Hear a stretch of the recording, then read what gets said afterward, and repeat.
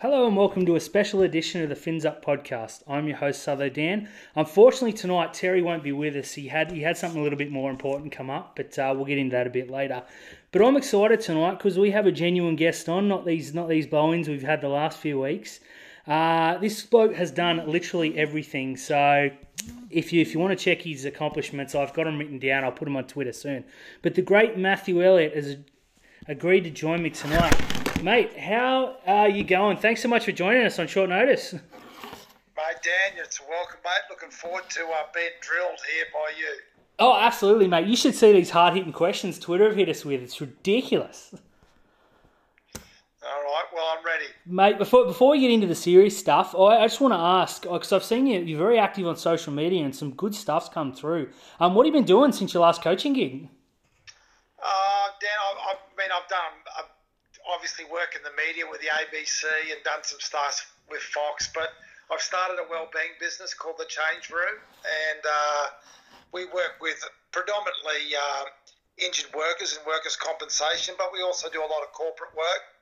And I've using guys like Anthony Minicello, Mark Hughes, which obviously we've heard a bit of about this week. He's been great. Andrew Ryan helps out, and Paul Harrigan as well as some other high-level people like a guy called Nam Baldwin who coached the Roosters, the Blues and Richmond last year. He's a breathing coach and pretty outstanding guy, and some other authors and things like that. So we do that. We run a wellbeing program based around a high-performance formula, and we're getting pretty outstanding results based on the contribution of those unbelievable people. I'll shut up and tick down, but we know when footy players do bad things, it's pretty powerful, isn't it? Absolutely. Let me tell you, when they do good things, it has the equal amount of power. I've seen people, can't tell you how many times in the last 3 years people have come up to me and said, mate, the program saved my life. So it's pretty humbling when you see that sort of stuff. Mate, that's incredible to hear. I write part-time, and I've got to say that whenever I put something positive up, it does half the hits of the negative stuff, and it really should be the other way.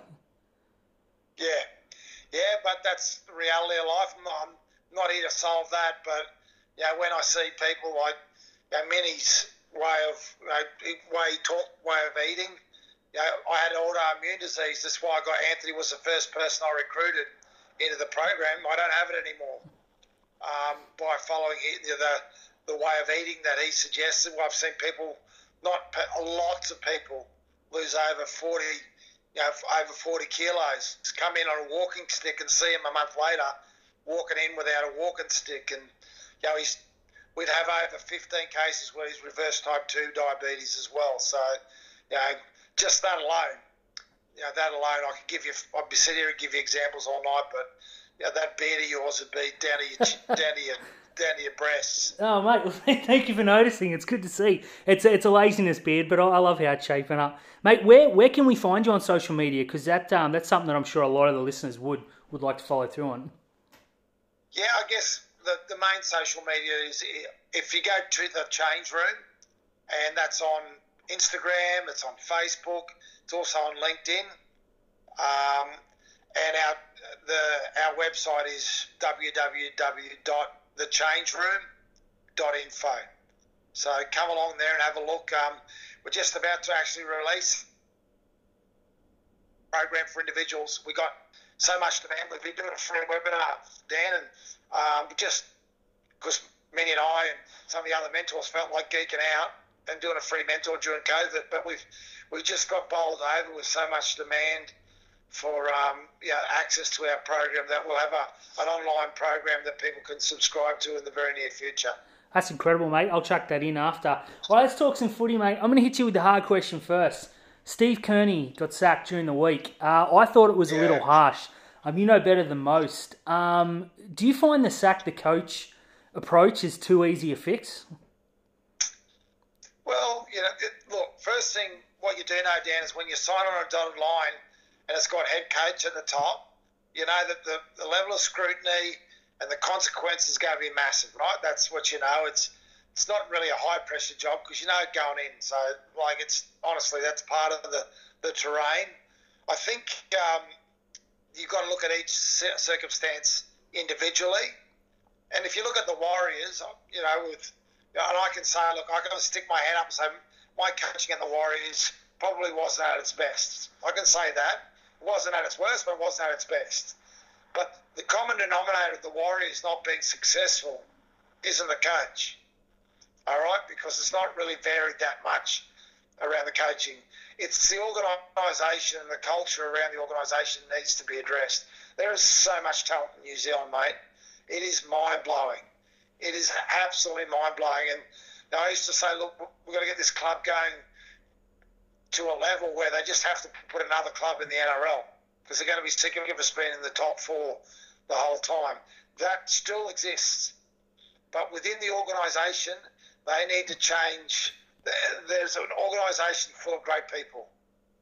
Absolutely. When I was there, and I know that management's changed, but it's an organisation full of genuinely really good people. But what you've got to do in there is that you've got to move it from being family-like to winning. So they want to create a family environment as a work environment. I personally don't think that's effective. Because, Uncle Pete that comes to the Christmas party and gets pissed in the corner and we still love him, but we have to put up with his antics, that's family. All right? That's not elite sport. And the Warriors need to come up with that elite approach to what they do. And then when they do, look out NRL because but they're not going to turn this around. If they're looking for a coach to come in and turn it around in 2 years, ain't going to happen. It's not going to happen. They're always going to be a development club, not a recruitment club. They're not going to be able to recruit the best players from Australia because the best players from Australia want to live in Australia. But they don't need to. Have a look at the amount of players that come from New Zealand that are playing in the NRL now and have a look how good they are. So your answer's there. It's right in front of them. They just need to tap into it, mate. I couldn't agree more. I've written so much stuff about the Warriors. It frustrates me that they're not one of the powerhouses. They've got so many positives. Mate, I'll ask my questions and I'll jump to Twitter because some of these are, I'm really jealous. They've done more work than me. Mate, at the moment, this being a Sharks podcast, what do you make of the current Sharks setup? Yeah, good question, Dan. What do I make of their setup? There's a couple of things that you need to recognise is that they've lost some really experienced players that played a major part, not just in the performance on the field, but how the players were off the field. So that'll impact the way they train. It'll impact the way they socialise. It'll impact also what they do on the park. So you can't ignore that. There's not too many organisations that lose players like Gallen and Luke Lewis and players of that esteem and continue to have go on without a bump in the road. So they've lost some players, but I think the other thing they've lost is part of their reputation as being a tough, gritty team. They just don't look that way at the moment.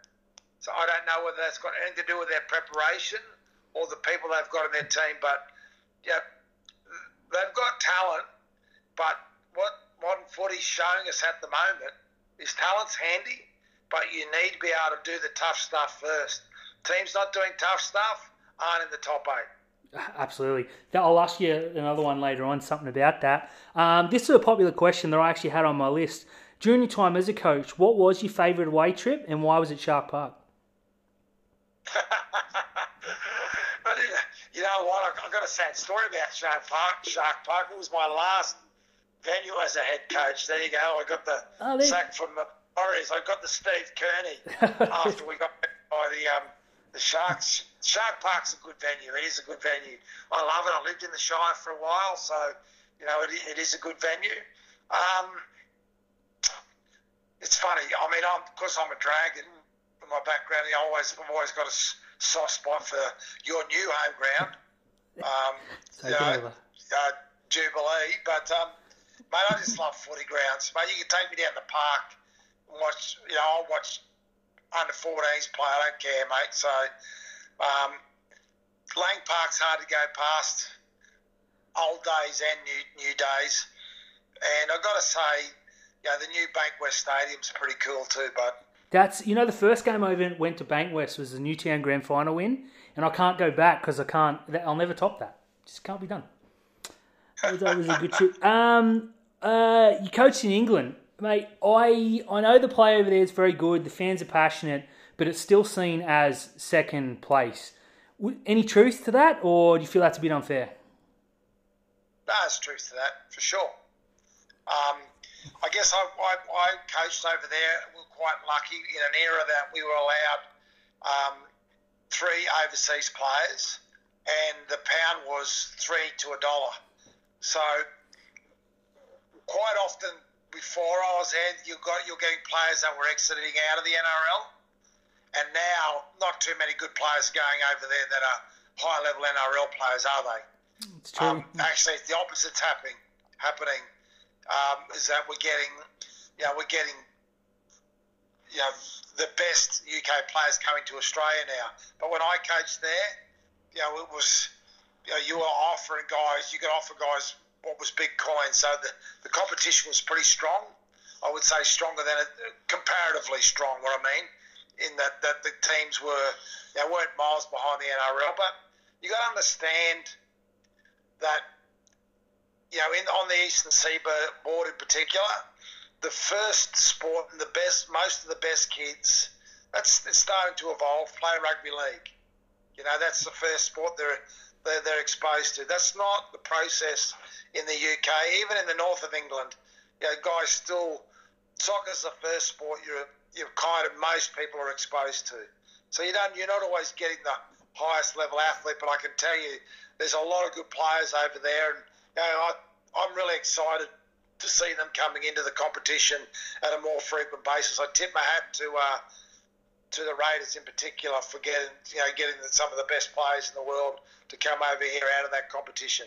So I'd say this one. Oh, sorry, Dan. Long-winded answer is that they've got players that are definitely NRL standard. They just don't have as many. Mate, I was in England like 10 years ago, or even more now. And I wanted to watch Wigan play because I'm a Wigan fan, and I asked the guys at the bar what channel it was on, and they laughed at me. I had to go on my computer, log into my Foxtel back home in Australia, and find a stream to watch a game that was 200k up the road. I couldn't believe it. Like, just so different over there. Mate, a couple of questions here. These have come from Terry. He wanted me to ask straight up, did you have anything to do with letting Wade Graham come to the Sharks, and if so, thank you? Oh, mate, if you're trying to piss me off, you've done a good job. It was in a stage, I spent a lot of time in conflict with the Panthers management, to be honest with you. I love the players, the tenure was good. Mate, we didn't even make Wade Graham an offer. I found out that after. Wade had all the stickers on him as a young guy that he was going to be not only an exceptional player, he was playing in the halves coming through, but he was going to be an exceptional leader. So looking what Wade's achieved, am I surprised? No. Was I pissed off at the time that we didn't hang on to it because it wouldn't have been difficult? I was fuming. Definitely. I'm glad he ended up at Cronulla, to be honest. It's been one of our best ever. Another one from Terry. Any one player that you dreaded taking away on away trips? I can't give too much away on that one. I like my Bradford Bulls team was probably pretty wild. I got some pretty wild stories about them. But one of my favourite players I ever coached was Jason Croker, and I always remember coming back on the bus. Back towards Canberra, he'd just start screaming from the back of the bus, "King Brown, coach, King Brown." He always wanted to stop and let me have the players drink their tallies, which he called King Brown. So, mate. Yeah, I've been so fortunate. I didn't have too many disciplinary issues with the teams I coached, and I got a high opinion of all the players. Some of them pretty crazy, but all good. Well answered, mate. Another one from Terry. Was there any one player you desperately tried to sign and just couldn't get over the line? cracker. I tell you what, I had Cameron Smith in my car. His dad was our development officer because the Raiders at the time had a club in Logan, and they still do. And his dad was our recruitment officer there. And I remember Cameron was playing for Norse in the and this will tell you a little bit about the quality of the human. But I remember I was trying to sign him as a half. And I think we ended up signing Brad Drew as a halfback that year. Who was was obviously a hooker. So but to his credit, because North in Brisbane at that time were a feeder club to the Melbourne Storm, and he said, "Look, the Storm have been really good to me. I really, appreciate." The opportunity to come to the Raiders, and I know my dad's working for you and all that sort of stuff, but I'm going to stick with the Storm. Mate, that's a near miss. That's incredible. I was expecting a middle-of-the-range player. That's career-changing. Mate, most attractive side outside the top 8. We'll leave the Sharks out of this. Most attractive side? Yeah, most attractive squad. Who do you think should be in the 8, who's not? I think the top 8's pretty well delineated at the moment. If you asked me that last week, not last weekend, but the weekend before, I would have said I see South in the top 8. Well, they're there. Yeah. No, I don't really see too much moving around, bud. Sorry to Cronulla supporters, but I don't see anyone shooting up the table. West Tigers, they'll finish 9th, just for consistency. Every year, I love it. We always try and sneak a 9th joke in there, so thank you, mate. Hey, okay, so this one, like you were lucky in a sense that Twitter wasn't real big when you were at the helm. But what do you make of 2 guys on social media, possibly also doing a podcast, telling you how to coach each week? Is that something I'd assume you'd appreciate? You know what? I'll tell you the truth, Dan. I learned the hard way dealing with the media. There wasn't a lot of social media around at the beginning of my coaching career, but I had a few run-ins with the media in particular about being dishonest, and but that didn't work. So going at the media with my fangs out didn't work because they just absolutely hammered me for a good 18 months when I was at the Raiders. So what I sat down and worked out is that's how they feed their kids, and they don't get paid to be nice. And as we've already discussed, controversies what makes people buy their papers or whatever, however you purchase it now. So I just stopped. I don't read papers. So the last paper I read, that's a fib. So when I work at the ABC on the weekend, my colleague Andrew Moore will always have his papers there, and I'll look at any footy stories. I'll look at the headline, and that's about it. But I'm not really invested in it. I'm on social media because I've got daughters, and that's how we communicate these days. But mate, I don't really pay too much attention to it. Mate, that's a good answer. I like to think that someone in the club listens to our podcast and changes the game plan accordingly. But mate, no, this will be completely different. Yeah. Absolutely, right. Your reputation is completely different. They'll be playing this at the review session. Mate, thanks. That's fantastic. Mate, this one's come from Vossi, all-time greatest spray. What? From me? Yeah, from you. I can't remember. I remember you being a little bit animated, but I can't remember a moment where I thought, oh, jeez. No, I'm never really used to lose it too much, but there's a story that my players in England and Mick Potter raised that I interviewed him on. Mick was working with me when I was coaching the Bulls. He was on my staff there, and he reminded me of a story. We were, playing a Challenge Cup match against Oldham at a football stadium, and I went nuts at half time because we were in front, but we were playing a second division team, so they were 2 divisions down from us, and I completely lost it at half time, and I sprayed every player one by one, completely berserk, and I went to do the big exit and slam the door off the hinges with the hope that I'd actually break the door, and I tried it, and I slammed it as hard as I can, but it was one of those air pressure doors that went Lack the impact. Clunk. That's about how it closed. And I got outside the door, and I swear I went, I'm not finishing on that. And I went to go back in. I burst the door open again, and the whole playing squad and the coaching staff were just pissing themselves laughing. So I had to exit out slowly. But yeah, that's probably that's the Matt Elliott spray. Get laughed at. It's very unfortunate. Hey, I had about 15 people ask about the press conference with the tie. It's been immortalised by Bad NRL drawings. I saw you retweet that. That's the greatest memory of all time, surely. Not really. It's such a funny moment, Dan, because I ended up signing the 2 days later for another 2 years, but obviously the club was in a pretty bad spot at the time, and we were in a rebuilding phase. But I'd already told the board of directors, this is going to take some time. This is not something that's going to. So I told them at the beginning of the year, we've also got to get rid of some of your star players that were part of getting you a grand final. It's going to be tough. It's going to be a tough period. So anyway, I remember the press conference. I knew all the speculation. So normally the coach and the captain went in afterwards, and we're walking in. I said, "Oh, Pat, mate, don't come to this one. Just I'll handle this one, mate. We know exactly what's going to happen here. So let me handle it." And I sat there and I sat down in the press conference. And normally you wait for questions, right? I sat there for 2, maybe 3 minutes, and no one asked a question. It was dead silent. Crickets. Just sat there and sat there. I just waited and waited. So I did that. I pulled the tie up there just to break the ice. Come on, boys.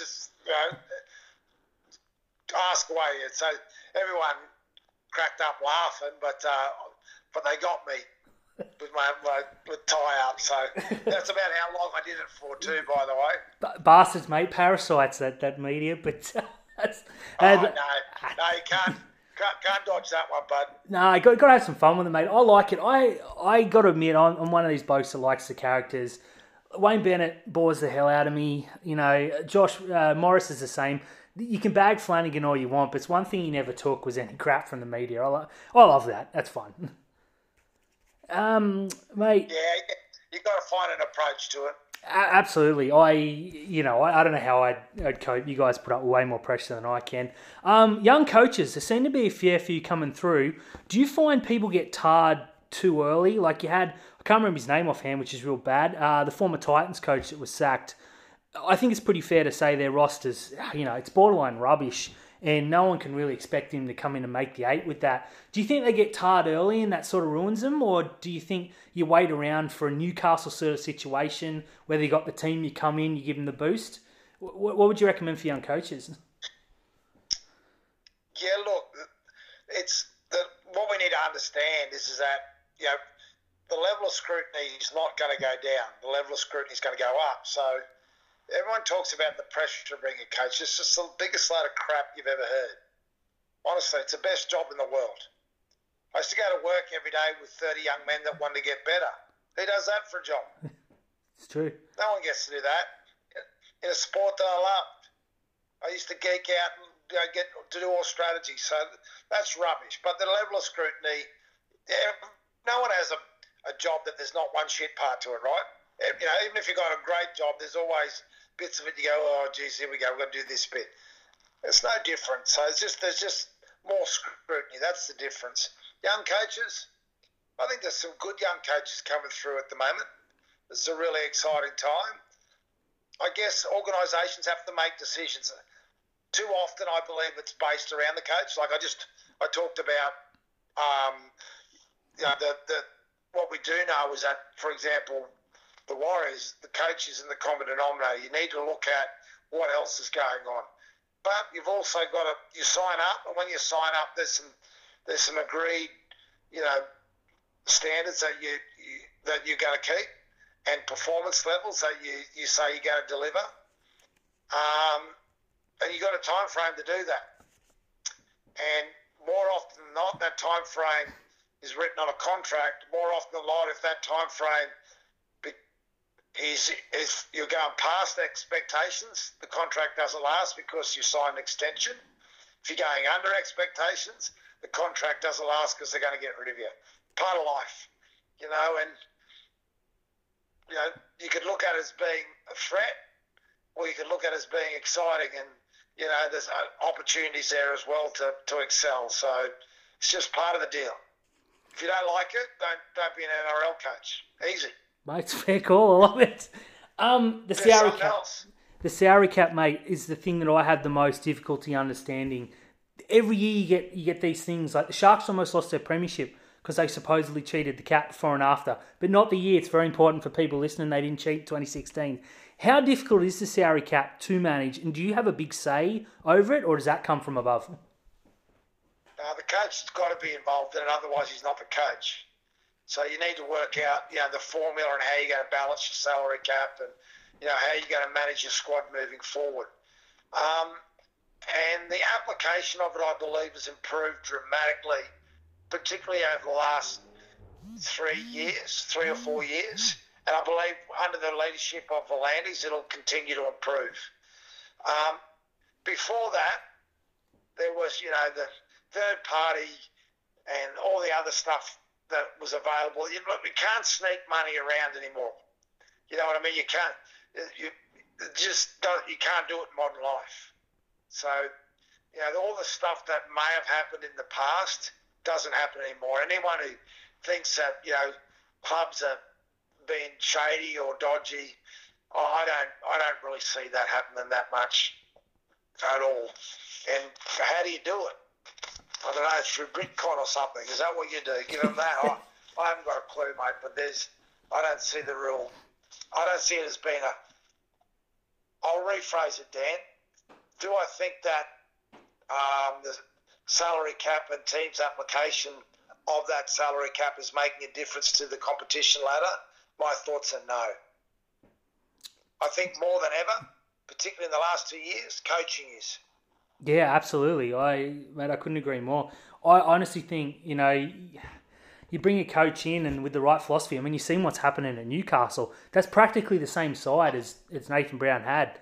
And they're flying. They're looking, arguably premiership favourites at the moment. Which someone actually asked me, Hull Kiwi actually asked if there was any truth to the rumour you had the Knights job to replace Michael Hagan at any stage. That is true. Yep. Mate, and he asked why didn't you take it? I can tell you that, yeah. I was pretty fortunate that coming out of the Raiders, I had a few options, and the Knights was my first, and I agreed to take the job because they offered it to me, and then their chairman at the time rang me a day after they'd offered me and said, and then I found out that they were talking to Tim Sheens, who was away coaching the Kangaroos at the time. So they came back and said, look, we're going to give you the job. And I'd found out about that. In the meantime, I went, it's probably not a good sign for me to go. I love the Raiders, and I probably should have never left, until they told me to get out of town. But, I wasn't going to leave that organisation to go to somewhere where they had that sort of conduct. So, yeah, it's true. Mate, absolutely. There's a scoop. I had 5 or 6 people ask a generalisation of this question. Is there any chance you'll look at returning to coaching? And I had a couple of people ask if you can come coach the Sharks. Well, the answer to that's always short. Yeah, I'd love to coach, but I'd love to play as well, Dan, and that's probably not going to happen.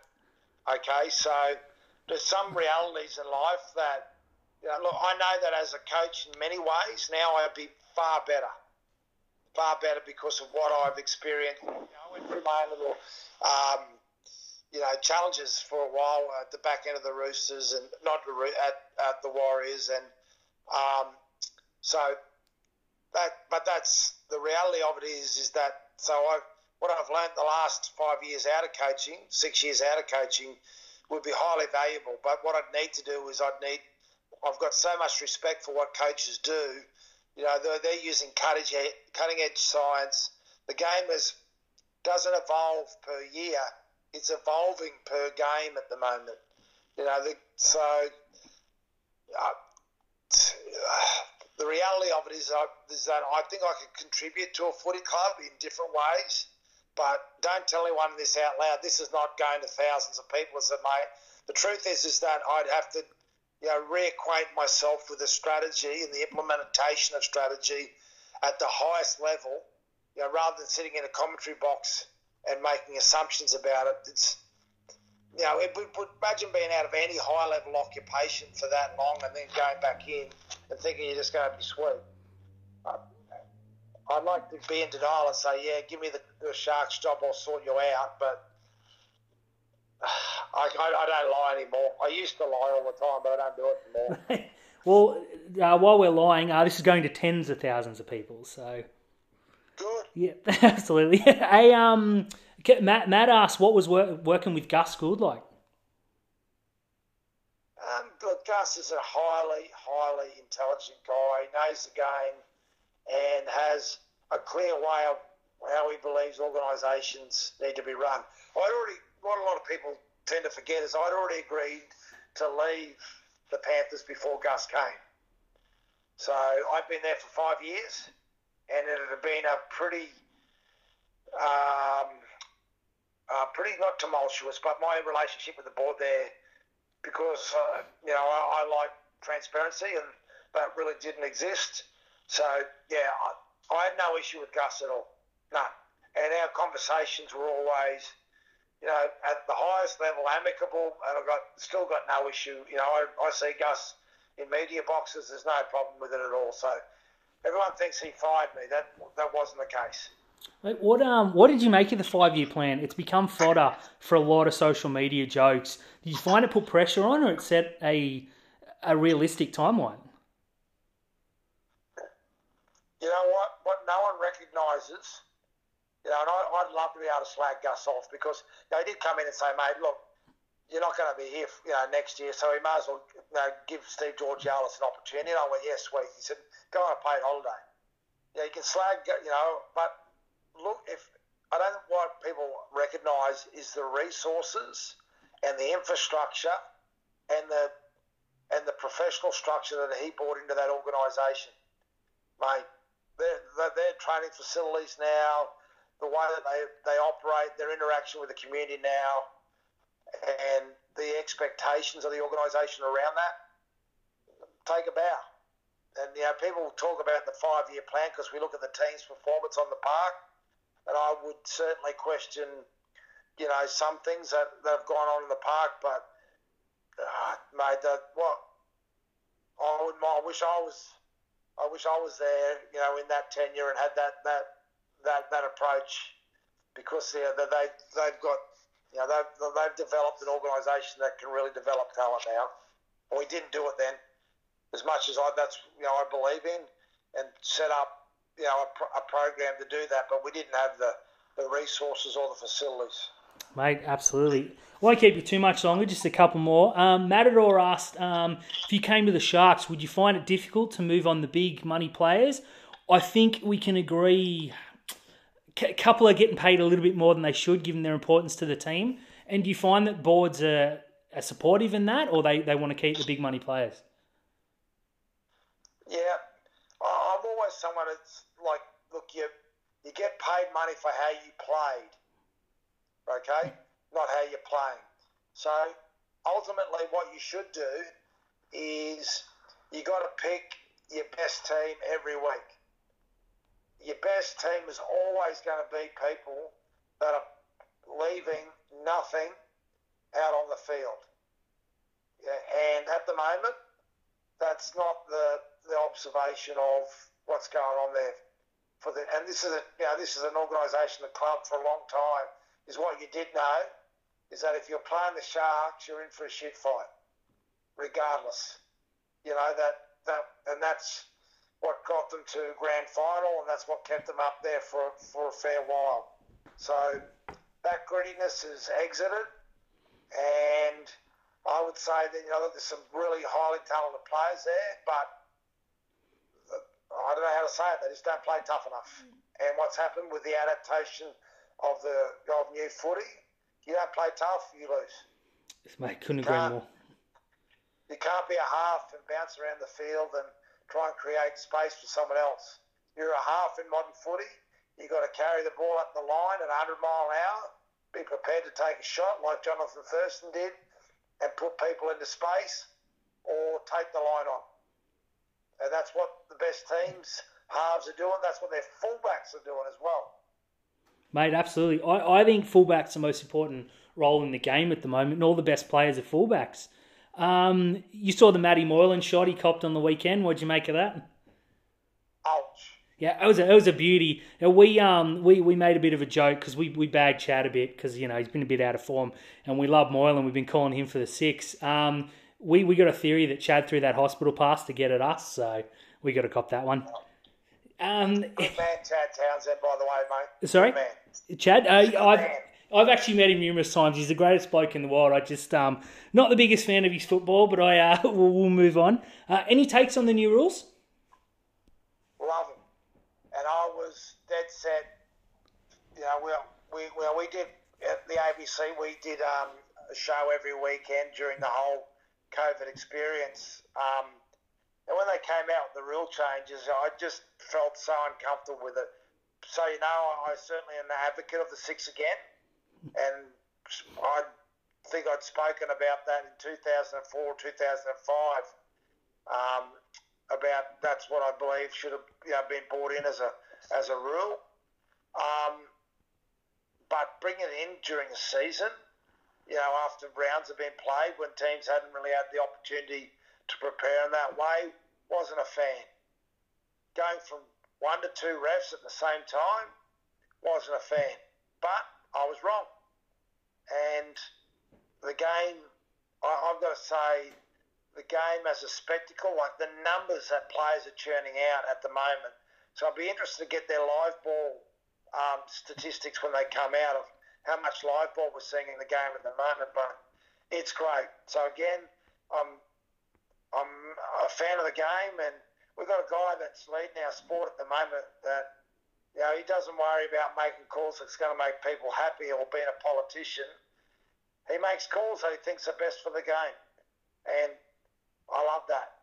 I'm not going to agree with them all, but I love the fact that we've got someone who makes definitive decisions, doesn't fluff around, makes definitive decisions based on not what makes him look good, but what's best for the sport. So good. Absolutely. I love V'landys. When he came in, I was like, oh, geez, this guy says rugby league funny. But now he's a genius. I'm so glad he's led us through this. The old rugby league, mate. You got to love it. Question from Michael. I think he's a Canberra fan. I didn't have time to cross-check this quote was correct, so please jump on him, not me if it's not. During your time in Canberra, you said you probably didn't have the greatest talent, but you had a hard-working bunch that worked for each other. Was this true? And if so, did you find it tough to move on players that didn't buy into that? No, I didn't. The quote is true. And we got picked for the Wooden Spoon every year that I was there. We made the semis every year.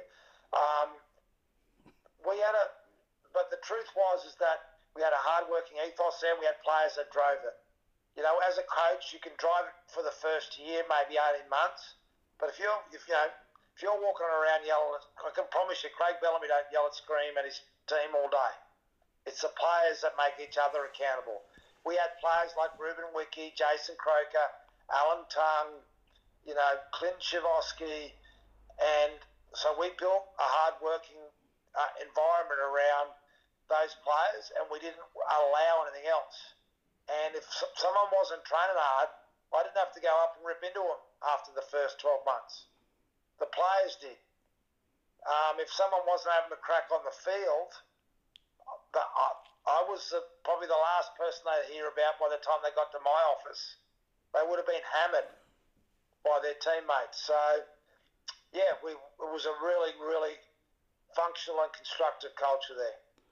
Mate, last question in case I might think of something real funny towards the end. Who's playing the Sharks in the grand final this year? Who's playing the Sharks? In the grand final, yep. In the grand final. Newtown. I love it. It's just as likely as the Sharks make it in grand final. Who do you think the Roosters can go back to back to back? Yeah, I do. my only issue with the Roosters, and I can't remember when did South win the GF. I was 14-ish, yeah. Yeah, 14, yeah. Remember they came out the following year and they were I think they won the first 6 or 7 games. Everyone was talking about them going undefeated, then the wheels fell off. Like, I can't see the wheels falling off of the Roosters, but they are playing, like, there's got to be improvement between now and the end of the year. God help anyone if they improve too much, mate, because, yeah, they are playing unbelievable defensive footy, and their attack is equally, phenomenal. So watch out when they get better. Have they got a... But there's some other teams that will too. We haven't seen the best of some other teams. Now, the adaptation process will take time. There will be some teams that really improve. They have to between now and the end of the year. Do you think Parramatta are the real deal? Yeah, I do. Good. Yeah, we actually tipped them to win the comp, and I was I don't want to eat crow on that one. I've had to make some bad calls. Like Kyle Flanagan. Yeah. I can't get over the fact that Cronulla let him go. I know his dad leaving, etc., but if I'm a coach, I'm signing that kid to a 10-year deal and sitting on it. What do you think of the Sharks letting him go on? Well, in retrospect, the word shocker springs to mind. You know what? But I'll say this. Let's work from the individual back. He may have needed a move as well. You know, he may have needed a new environment as well.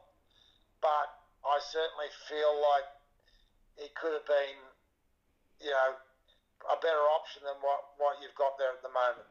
Absolutely. We were super frustrated because we saw him come through the 20s and he took Newtown to a grand final in his first year at full-blown, grown-up football. We were very annoyed. But do the Roosters have something special in the water out there? Because both Morris boys have gone over and they're about in their mid-50s now, and they're playing like they're 23 again. It's ridiculous.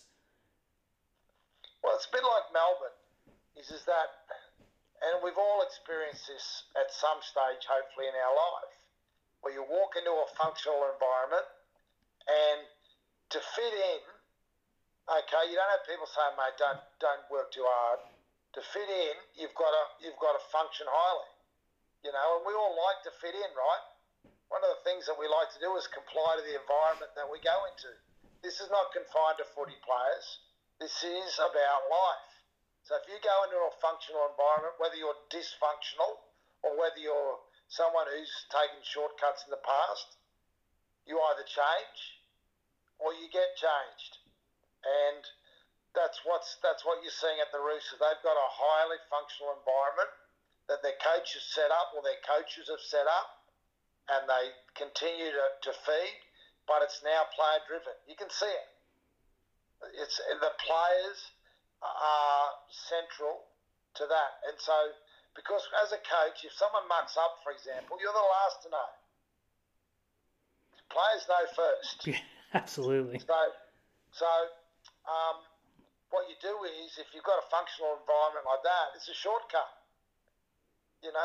Is that immediately performance stuff is dealt with straight away. Behavioural stuff is dealt with straight away. So, yeah, that's all it is. It's that stuff's contagious.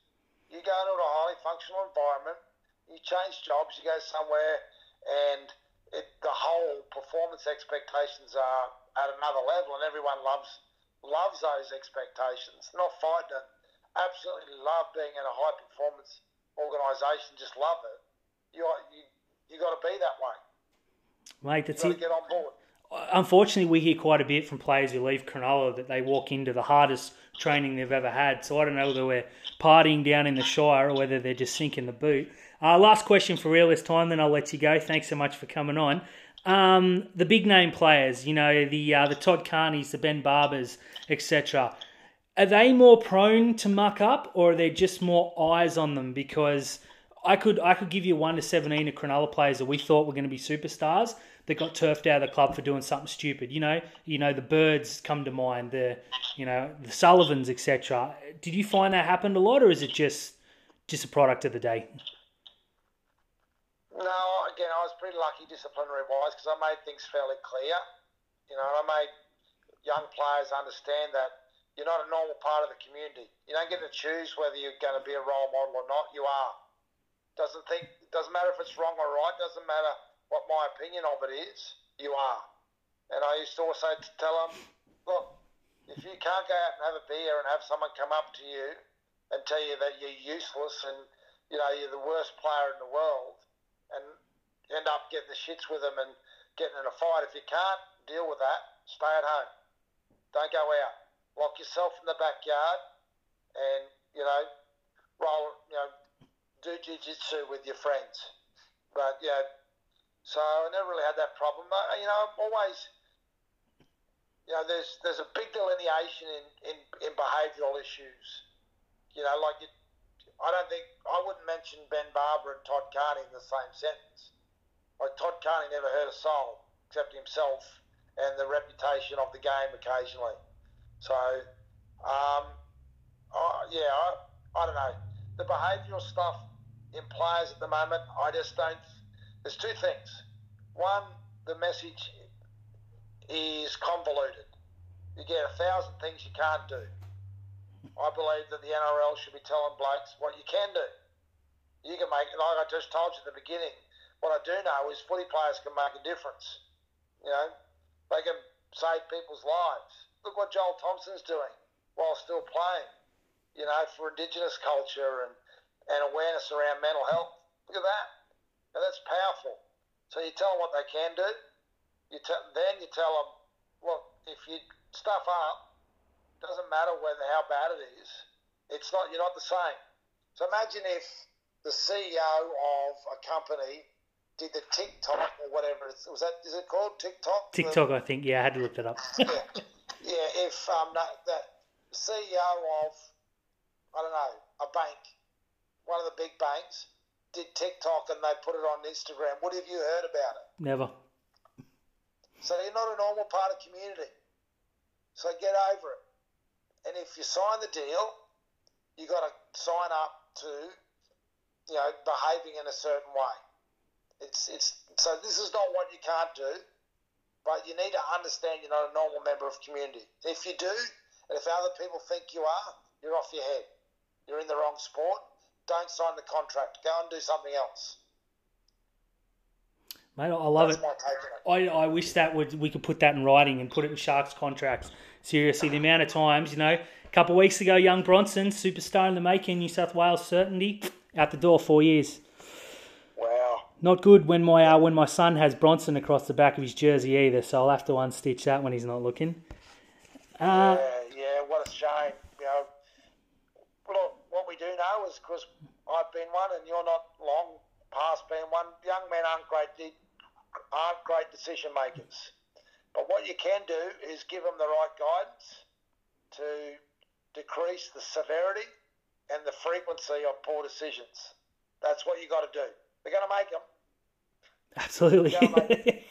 But you just need to decrease the frequency and the severity by making them understand what they can do and what they've signed up to do, and that they're not a normal part of the community. Mate, it's well said. It's, you know, reality check. Mate, I just got a text from Terry saying he's really sorry he missed it. Do you want to give a shout out to Terry, who's probably listening in? Terry, mate, you are dead set like one of those Cronulla players that should be sacked. Okay, that's what I'm saying to you, mate. Where are you? The whole premise of this interview was based on your contribution to it, and you've given us crickets. Absolute crickets. And the excuse you've tossed up, like seriously, come on. As a head coach, what you used to say at All Lookers, I'll take any excuse I've never heard before. I've heard that one. I've heard his excuse. Rip into him, Dan. Actually, he should pay you a fine. A fine? Yep, I agree. What do you reckon? What are we going to make it? It's like a board meeting. Mate, I would say a case of beer, but I'm just spitballing here. No, I second that motion. Case of beer it is. Perfect. Terry, you heard the man. We'll split it, mate. I'll come see you. I'll flick you up. Mate, thank you so much for coming on and getting into Terry. That's the highlight of my podcasting career. Is there anything else you want to do before we hail Matt Moylan, as is tradition? No, mate, you hail Matt Moylan. Good guy, really good person. So hail the Matt Moylan. Mate, hail Matt Moylan. Thanks so much.